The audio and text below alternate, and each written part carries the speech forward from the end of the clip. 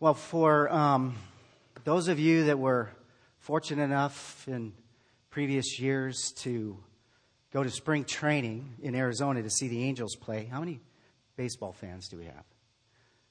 The season has just started.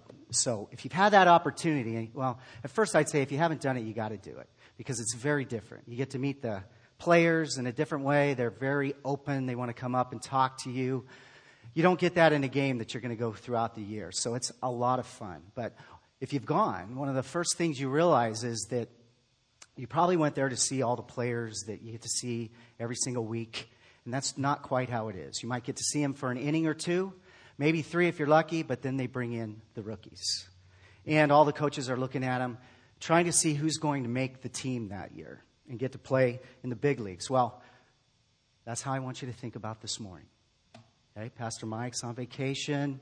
Hopefully him and Alice are having a really wonderful time. But this is spring training right here at Grace Hills Church. And as Brandon would say, there it is. The message today is titled, Life in Places We Don't Want to Be. We're looking at Genesis chapter 39. And specifically, we're looking at the life of Joseph and particularly his life in the circumstances and places he didn't want to be in.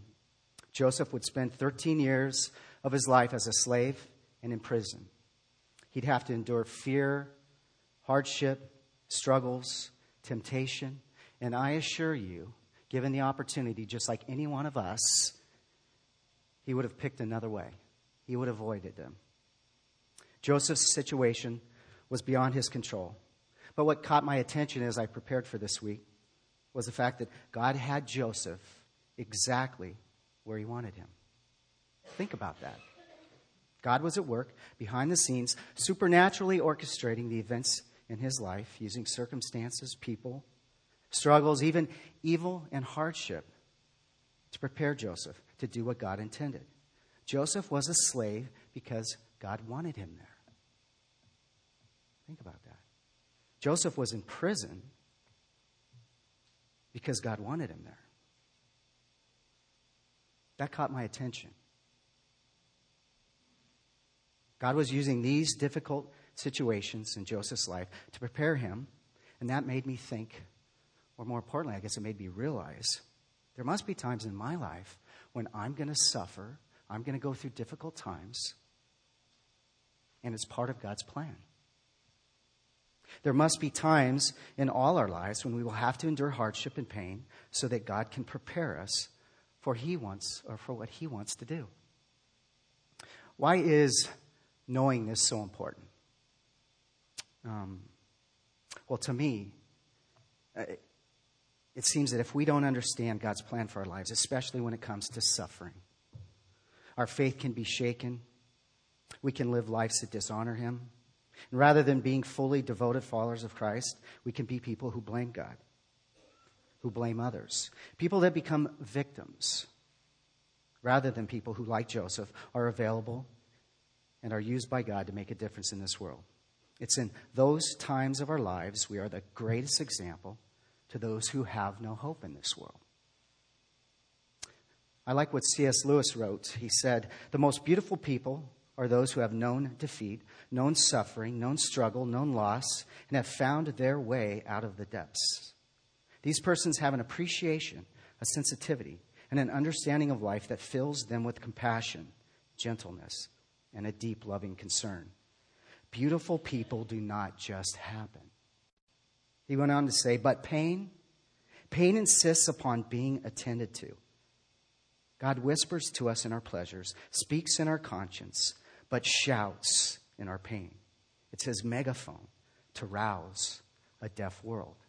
It makes me think about the way God works in our lives. Sometimes we're just soft clay, easily molded. Sometimes to move us a little bit, He's got to push a little harder, doesn't He? Absolutely. I think sometimes He uses a jackhammer in my life. But sometimes it's a train wreck, literally stopping us in our tracks so that we can hear Him, so that He can work in our lives. Ephesians 2:10 tells us that we are God's workmanship, created in Christ Jesus to do good works, which God prepared beforehand that we should walk in them. Maybe God's plan isn't for us to rule a nation like it was Joseph, but if we're children of God, you can bet he's going to do whatever it takes to prepare us to do his will and to make a difference in people's lives. I think what's so challenging for us, at least it is for me, is that, like Joseph, we don't know what's going to happen.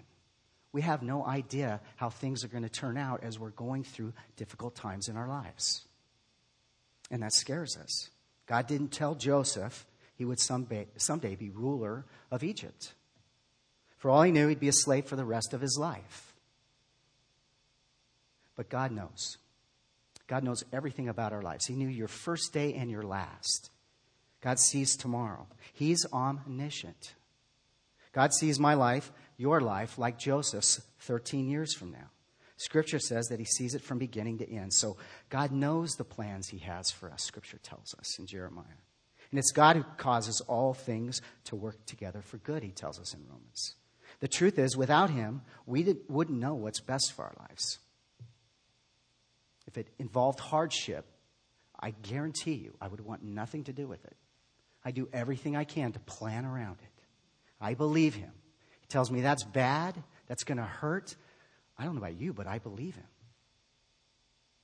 But this is true in our life. We're going to deal with it. And without him, we don't know the truth. We don't know what's best for us. We don't see what's going to happen next. I like to say that in truth, I'm clueless. That's the best way to describe it. I'm clueless. I don't see things the way sometimes I need to.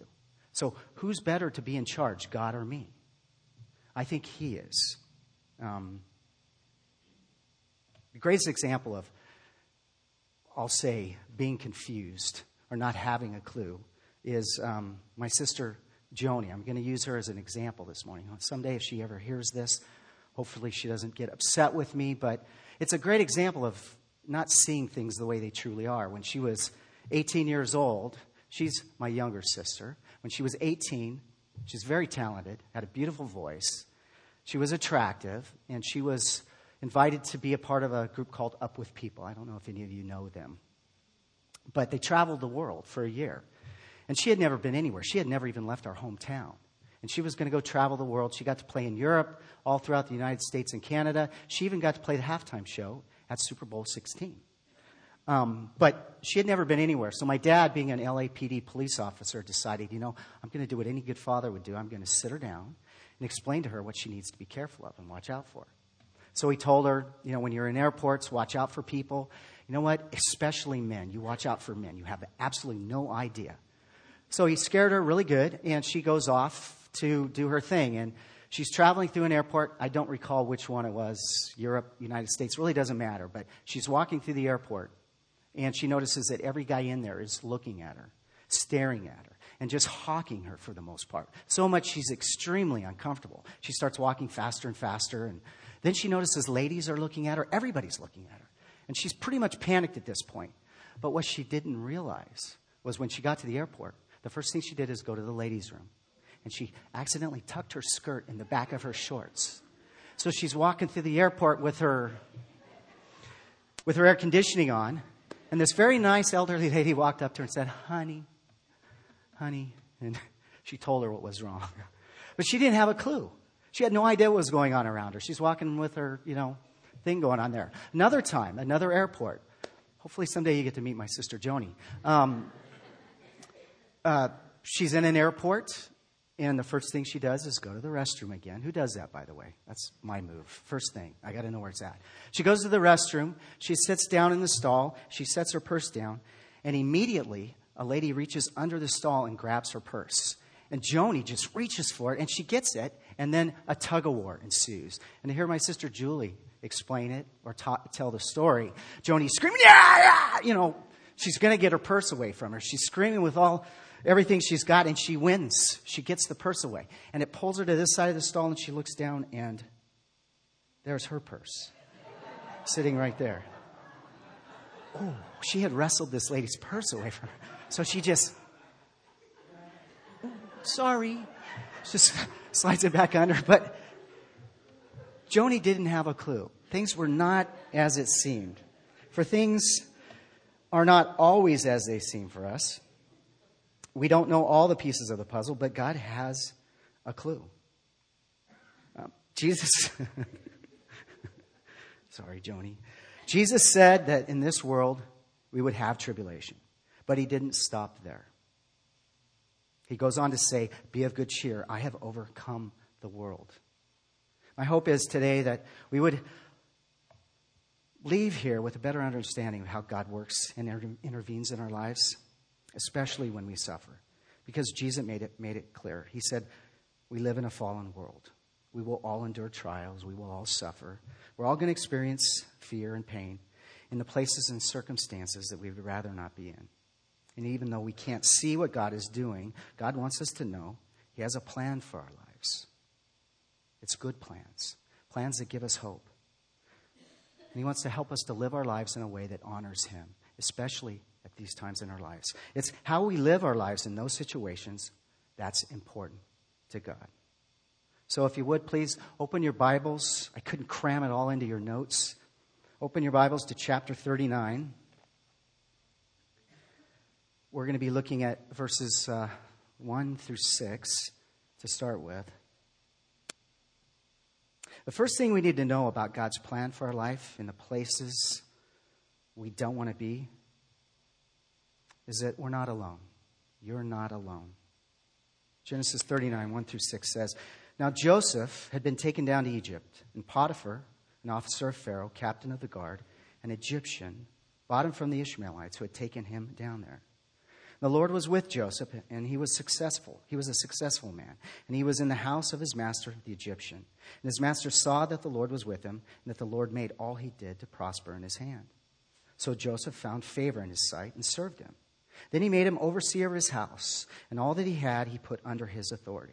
So it was from the time that he had made him overseer of his house, and all that he had, that the Lord blessed the Egyptian's house for Joseph's sake. And the blessing of the Lord was on all that he had in the house and in the field. Thus he left all that he had in Joseph's hand, and he did not know what he had except for the bread which he ate. First thing God wants us to know is that we're not alone. This would be the first time in Joseph's life that he was really, truly all alone. Imagine being sold into slavery at 17. What were your hopes and dreams at 17? Do you remember? What were you thinking life would be for you? I guarantee you, for me, it wasn't going into slavery in a land that I had no idea what was going to happen. He's taken down to Egypt, and he has no idea what's ahead of him. I'm sure he was terrified. But take a look at verse 2 there in chapter 39. Scripture tells us the Lord was with Joseph. Joseph had lost everything, but he wasn't alone. God was with him. Deuteronomy 31:8 says, and the Lord, he is the one who goes before you. He will be with you. He will not leave you nor forsake you. Do not fear nor be dismayed. Maybe some of you here today feel the same way. Maybe you feel a little bit lost right now. Maybe you recently lost someone you love. Maybe you or someone you love has health that's failing. Maybe you're going through the pain of divorce, either in your family or somebody else's, somebody you love. Maybe you've lost the love and the respect of the person or people you care the most for. Maybe you're one of the millions of people in this country that can't find a job right now. Whatever your circumstances, God wants you to know you're not alone. He's with you. Behold, God is my helper. The Lord is with those who uphold my life. Psalm 54:4. God also wants us to know that we have each other. Galatians 6:2 says, bear one another's burdens and so fulfill the law of Christ. And 1 Peter 3:8, finally, all of you, live in harmony with one another, be sympathetic, love as brothers, be compassionate and humble. God has uniquely designed us to do life together, to make a difference in each other's lives, so that we don't go through difficult times on our own.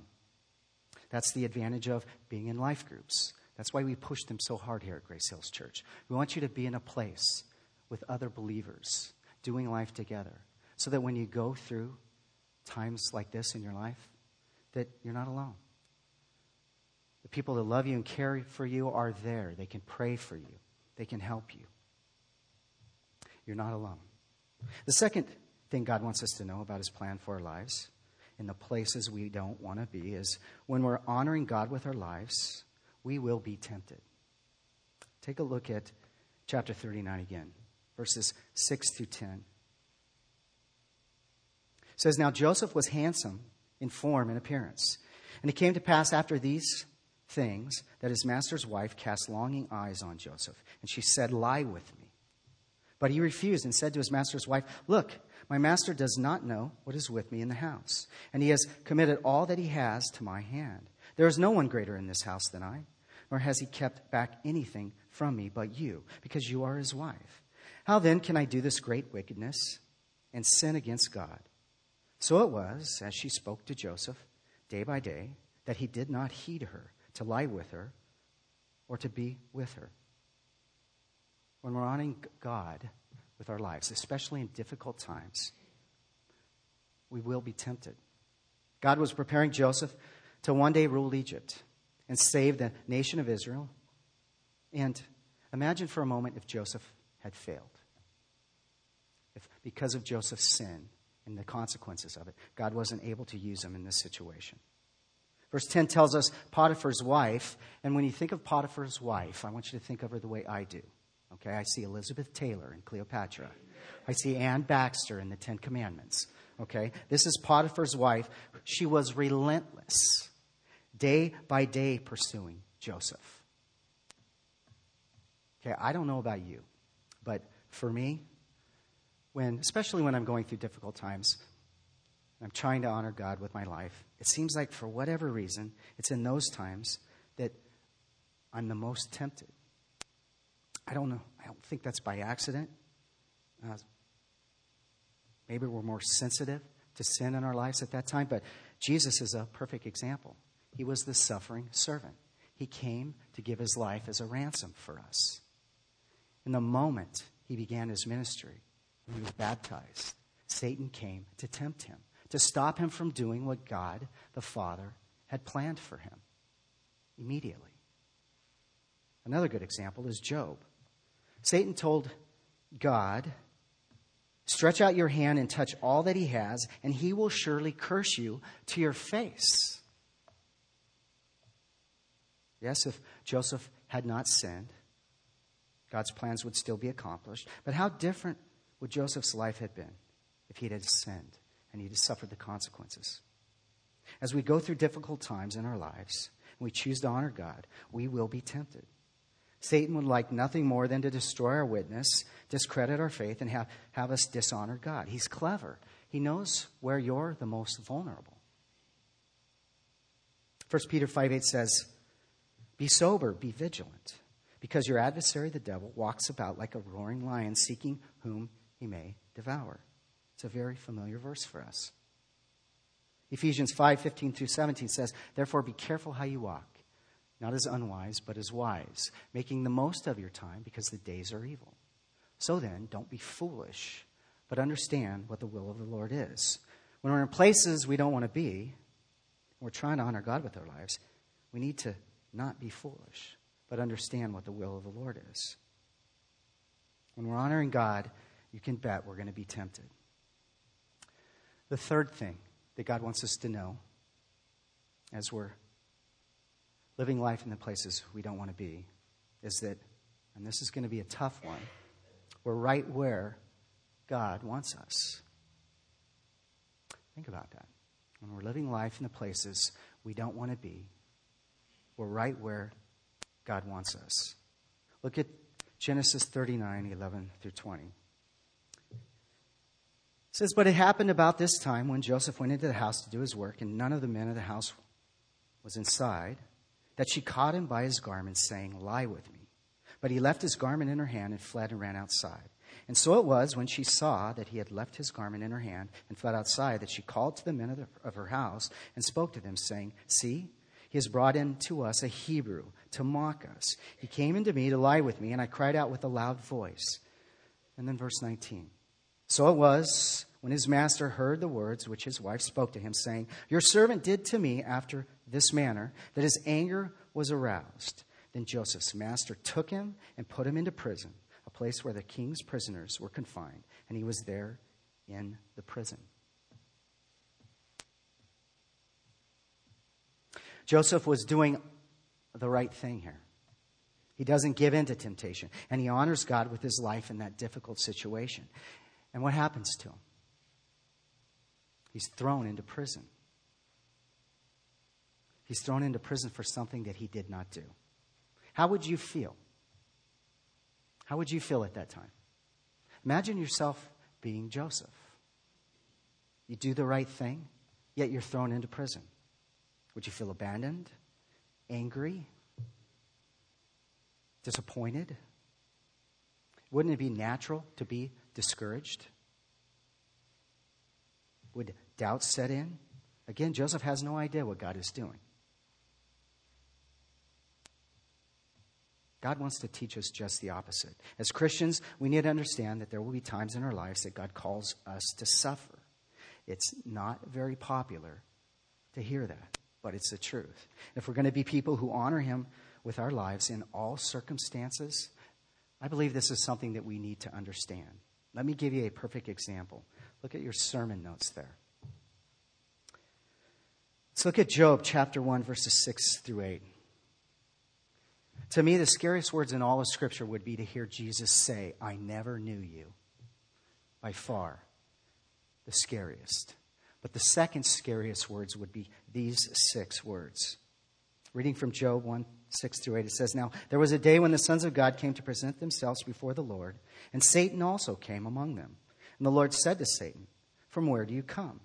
So Satan answered the Lord and said, 'From going to and fro on the earth, and from walking back and forth on it.' Then the Lord said to Satan, 'Have you considered my servant Job, that there is none like him on the earth, a blameless and upright man, one who fears God and shuns evil?'" Most of you know the story of Job, but the scene here is in heaven. It's at the throne of God. All the angels are around him, and Satan comes in. And keep in mind, it's God who initiates the conversation here. And he asks Satan, "Where have you been?" This is my take on his answer here, but basically Satan tells God he's been roaming the earth looking for trouble. Now, there's nothing God doesn't know. God knows exactly what's on Satan's heart and on Satan's mind. He even knows what Satan's going to do. God also knows his servant Job. He defined him as a man who was a servant. There's none like him on the earth, a blameless and upright man, one who fears God and shuns evil. Job was a Christian. Job was a Christian. Before God ever utters those 6 words, he knows Job will. All of his children are going to die. He's going to lose everything he has. He's going to suffer tremendous pain and hardship with disease. His friends are going to turn on him. His wife is going to turn on him. God knows all of those things. And he says to Satan, "Have you considered my servant Job?" Think about that. It's not like Satan came in, hey, can I hurt Job? It didn't go down like that. It was God's will that Job suffer. Why? Well, Scripture tells it was to ultimately reveal to Satan and to each one of us the true character of God's people. And to help us understand God's incredible compassion and mercy in the midst of suffering, but God had a purpose and a plan for Job's life. Do you think of suffering in your life in that way? Do you think there's times in your life where you're right where God wants you, even though you're going through pain and difficulties in your life? I don't often think that way. Like I said before, I avoid it in every way I can. I don't think I'm unusual. I think we're all very much the same. God is sovereign. The story of beginnings is about him, not about us. He is Lord. His will be done, not mine. Yes, he loves us and he has a plan for our lives. He did for Job as well. The story didn't end there, and it doesn't end there for us. He blessed Job. He carried Job through that difficult time, and then he blessed him more than he had ever blessed him in his entire life. But God had a plan for his life. He loves us, and his plans for our lives, like I said before, are good plans. He knows what's best for us. But God orchestrated these difficult times in Joseph's life to uniquely prepare him to do something someday that he had designed him to do. He was going to govern Egypt. He was going to save the nation of Israel and protect them for 400 years.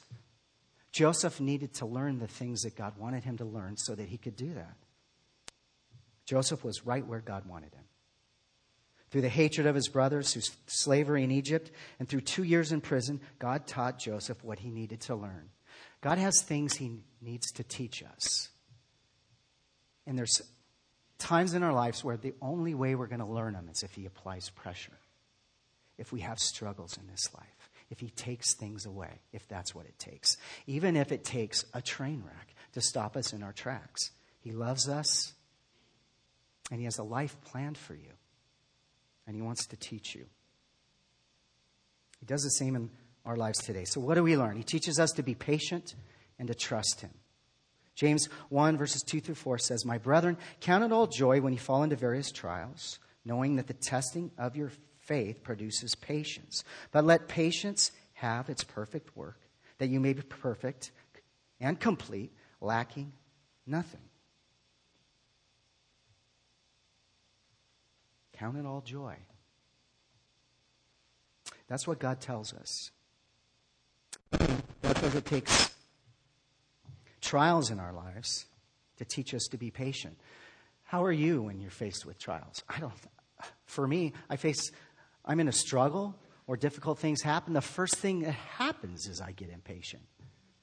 Pastor Mike loves to use driving as an example for him. Well, that will test all our patience. Maybe I'm the second worst impatient driver there is. But the first thing God wants to teach us is to be patient.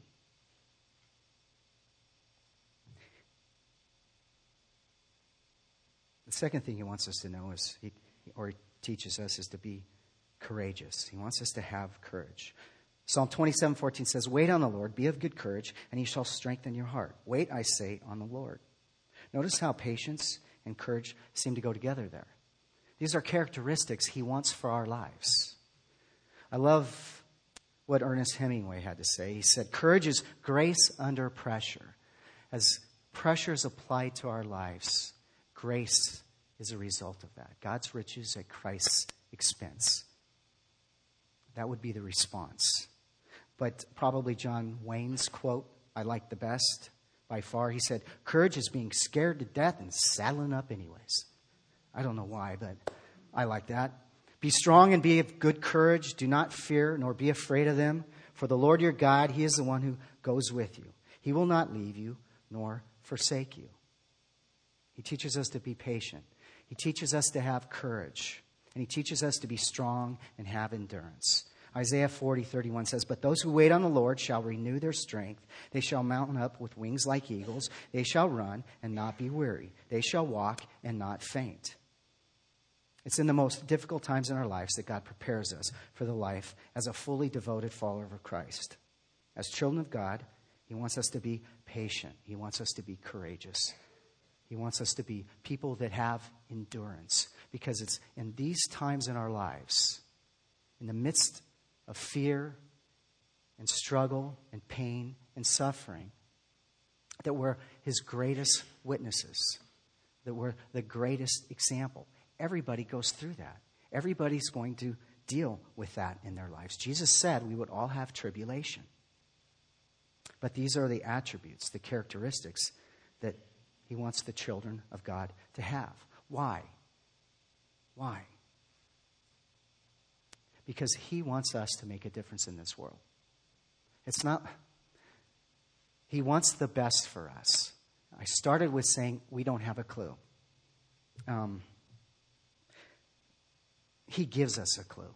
He speaks to our lives. He's training us. He's molding us. He's shaping us into the image of His Son. And these things are important. If we could learn them some other way, He would obviously teach them to us. He gives them to us in our words or in His Word. He wants us to understand them.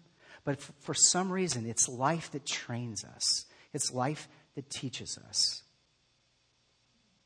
If you're a Christian or not here this morning, if you're suffering today because of the bad decisions you've made that's hurt the people you love, and you're living life in places and in the consequences you don't want to be in, if you've got nowhere else to turn this morning, I want you to know you're right where God wants you.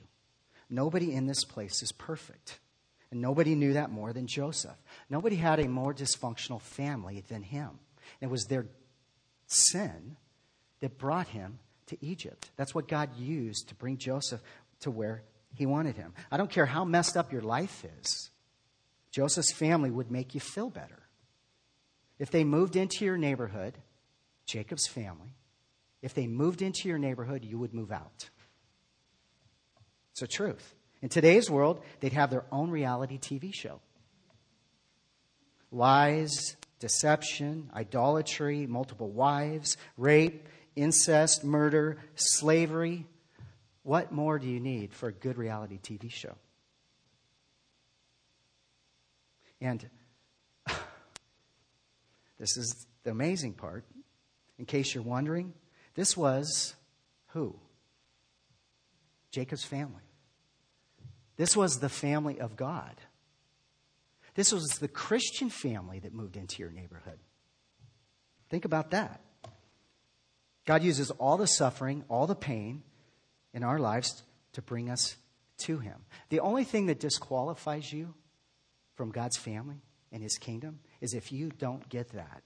If you don't understand that you are a sinner and that you need a Savior. Apart from that, there is nothing you can do. Nothing that God doesn't forgive. If you're going through suffering and pain in your life, God wants you to know where He wants you. You're in good company. This is a perfect church for imperfect people. All have sinned and fallen short of the glory of God. I love this quote by Corrie ten Boom. She said, "You may never know that Jesus is all you need until Jesus is all you have."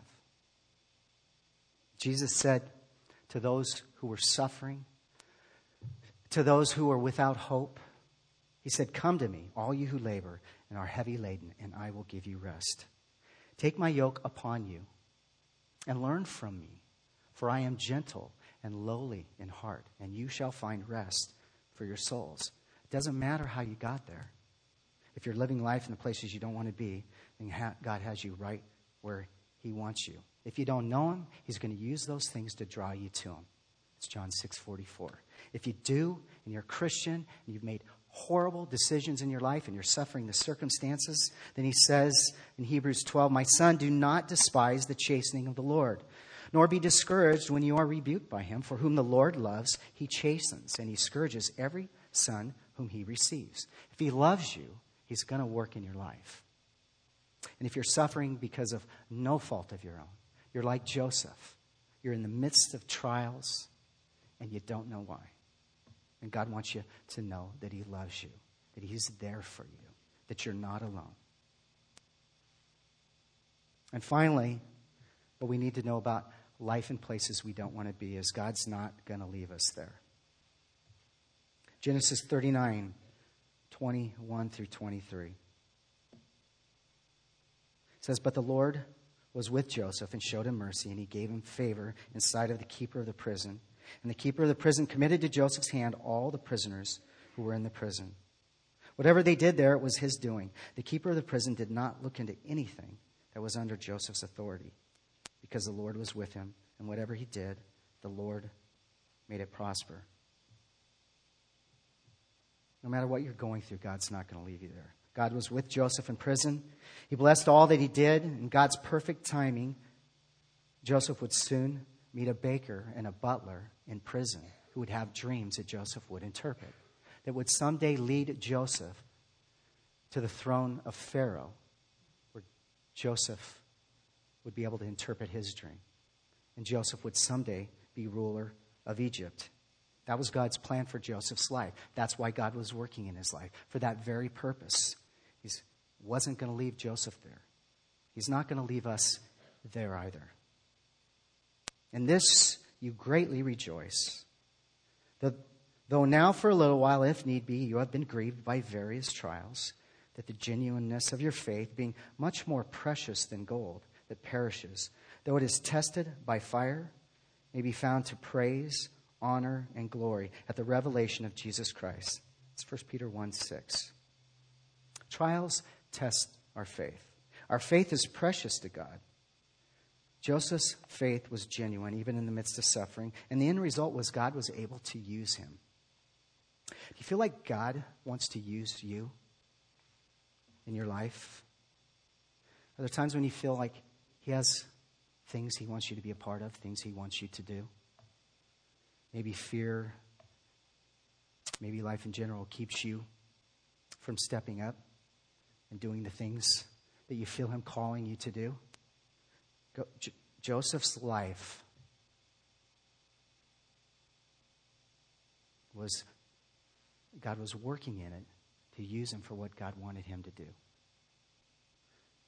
He wants to do the same thing in our lives today. I don't know about you, but the most challenging and inspiring people I've ever met are those people who have suffered the most in this life, yet they're filled with tremendous hope and joy. That's unusual.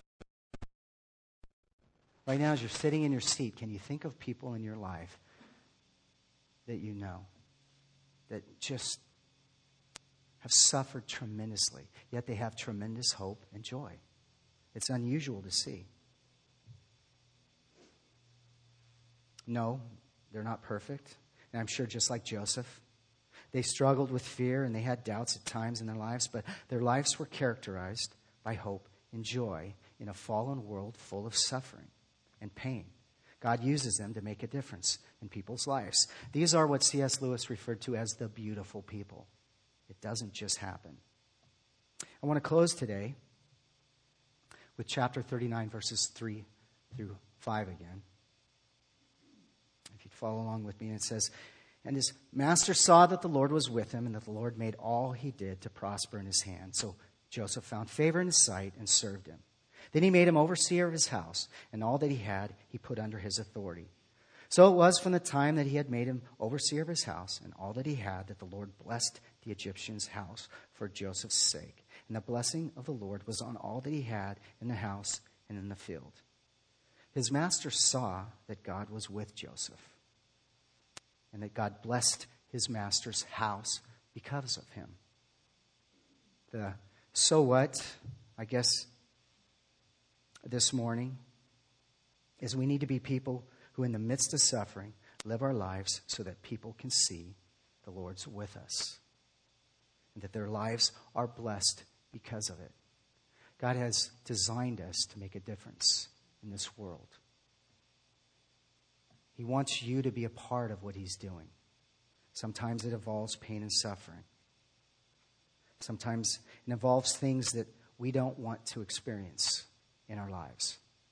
But he wants us to know that he's with us, that we're not alone. He wants us to know that we have each other.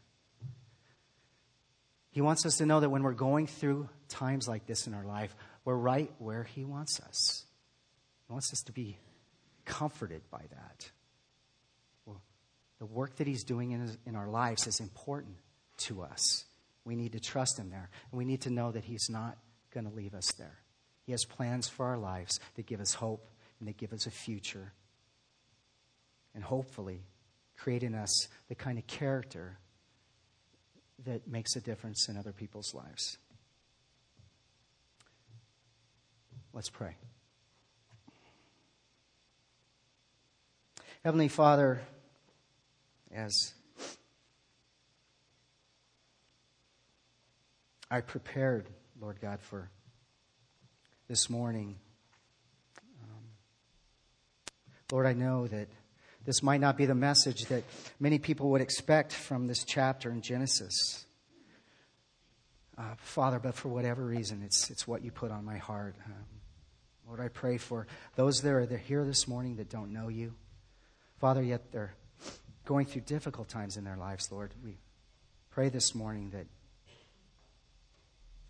these things would be used to draw them to you, that they would know how much you love them, that you're using these things in their lives to show them that they need a Savior. Father, if we're struggling this morning because of just bad decisions that we've made, Father, we're Christians, but we haven't been living our life in a way that honors you, and we're dealing with the consequences of that, Lord. Just pray that you would give us comfort. Father, that we would know that you're changing us, you're molding us, you're shaping us into the image of your Son. You're working in our lives in a way that we would learn to honor you. And Father, for those who are suffering for any number of reasons, Father, but at no fault of their own, they're just dealing with health issues, they're dealing with loss, they're dealing with all sorts of things, Lord. Just pray you would fill their heart with comfort, that they would know that you love them, that you care for them. Lord God, that you know what's best for their lives, and that you have great plans for them, plans that give them hope, plans that are eternal, Lord God, that they're your children, they're your heirs, they're overcomers, they're patient, they're courageous, they're enduring, they're children of God. Father, as we prepare our hearts for communion this morning, help us to remember that it's your Son that gave his life for us. That, Father, without him, none of us would be here this morning. None of us would have hope. Lord, we thank you for him. And just, again, prepare our hearts for what you have for us. In Jesus' name.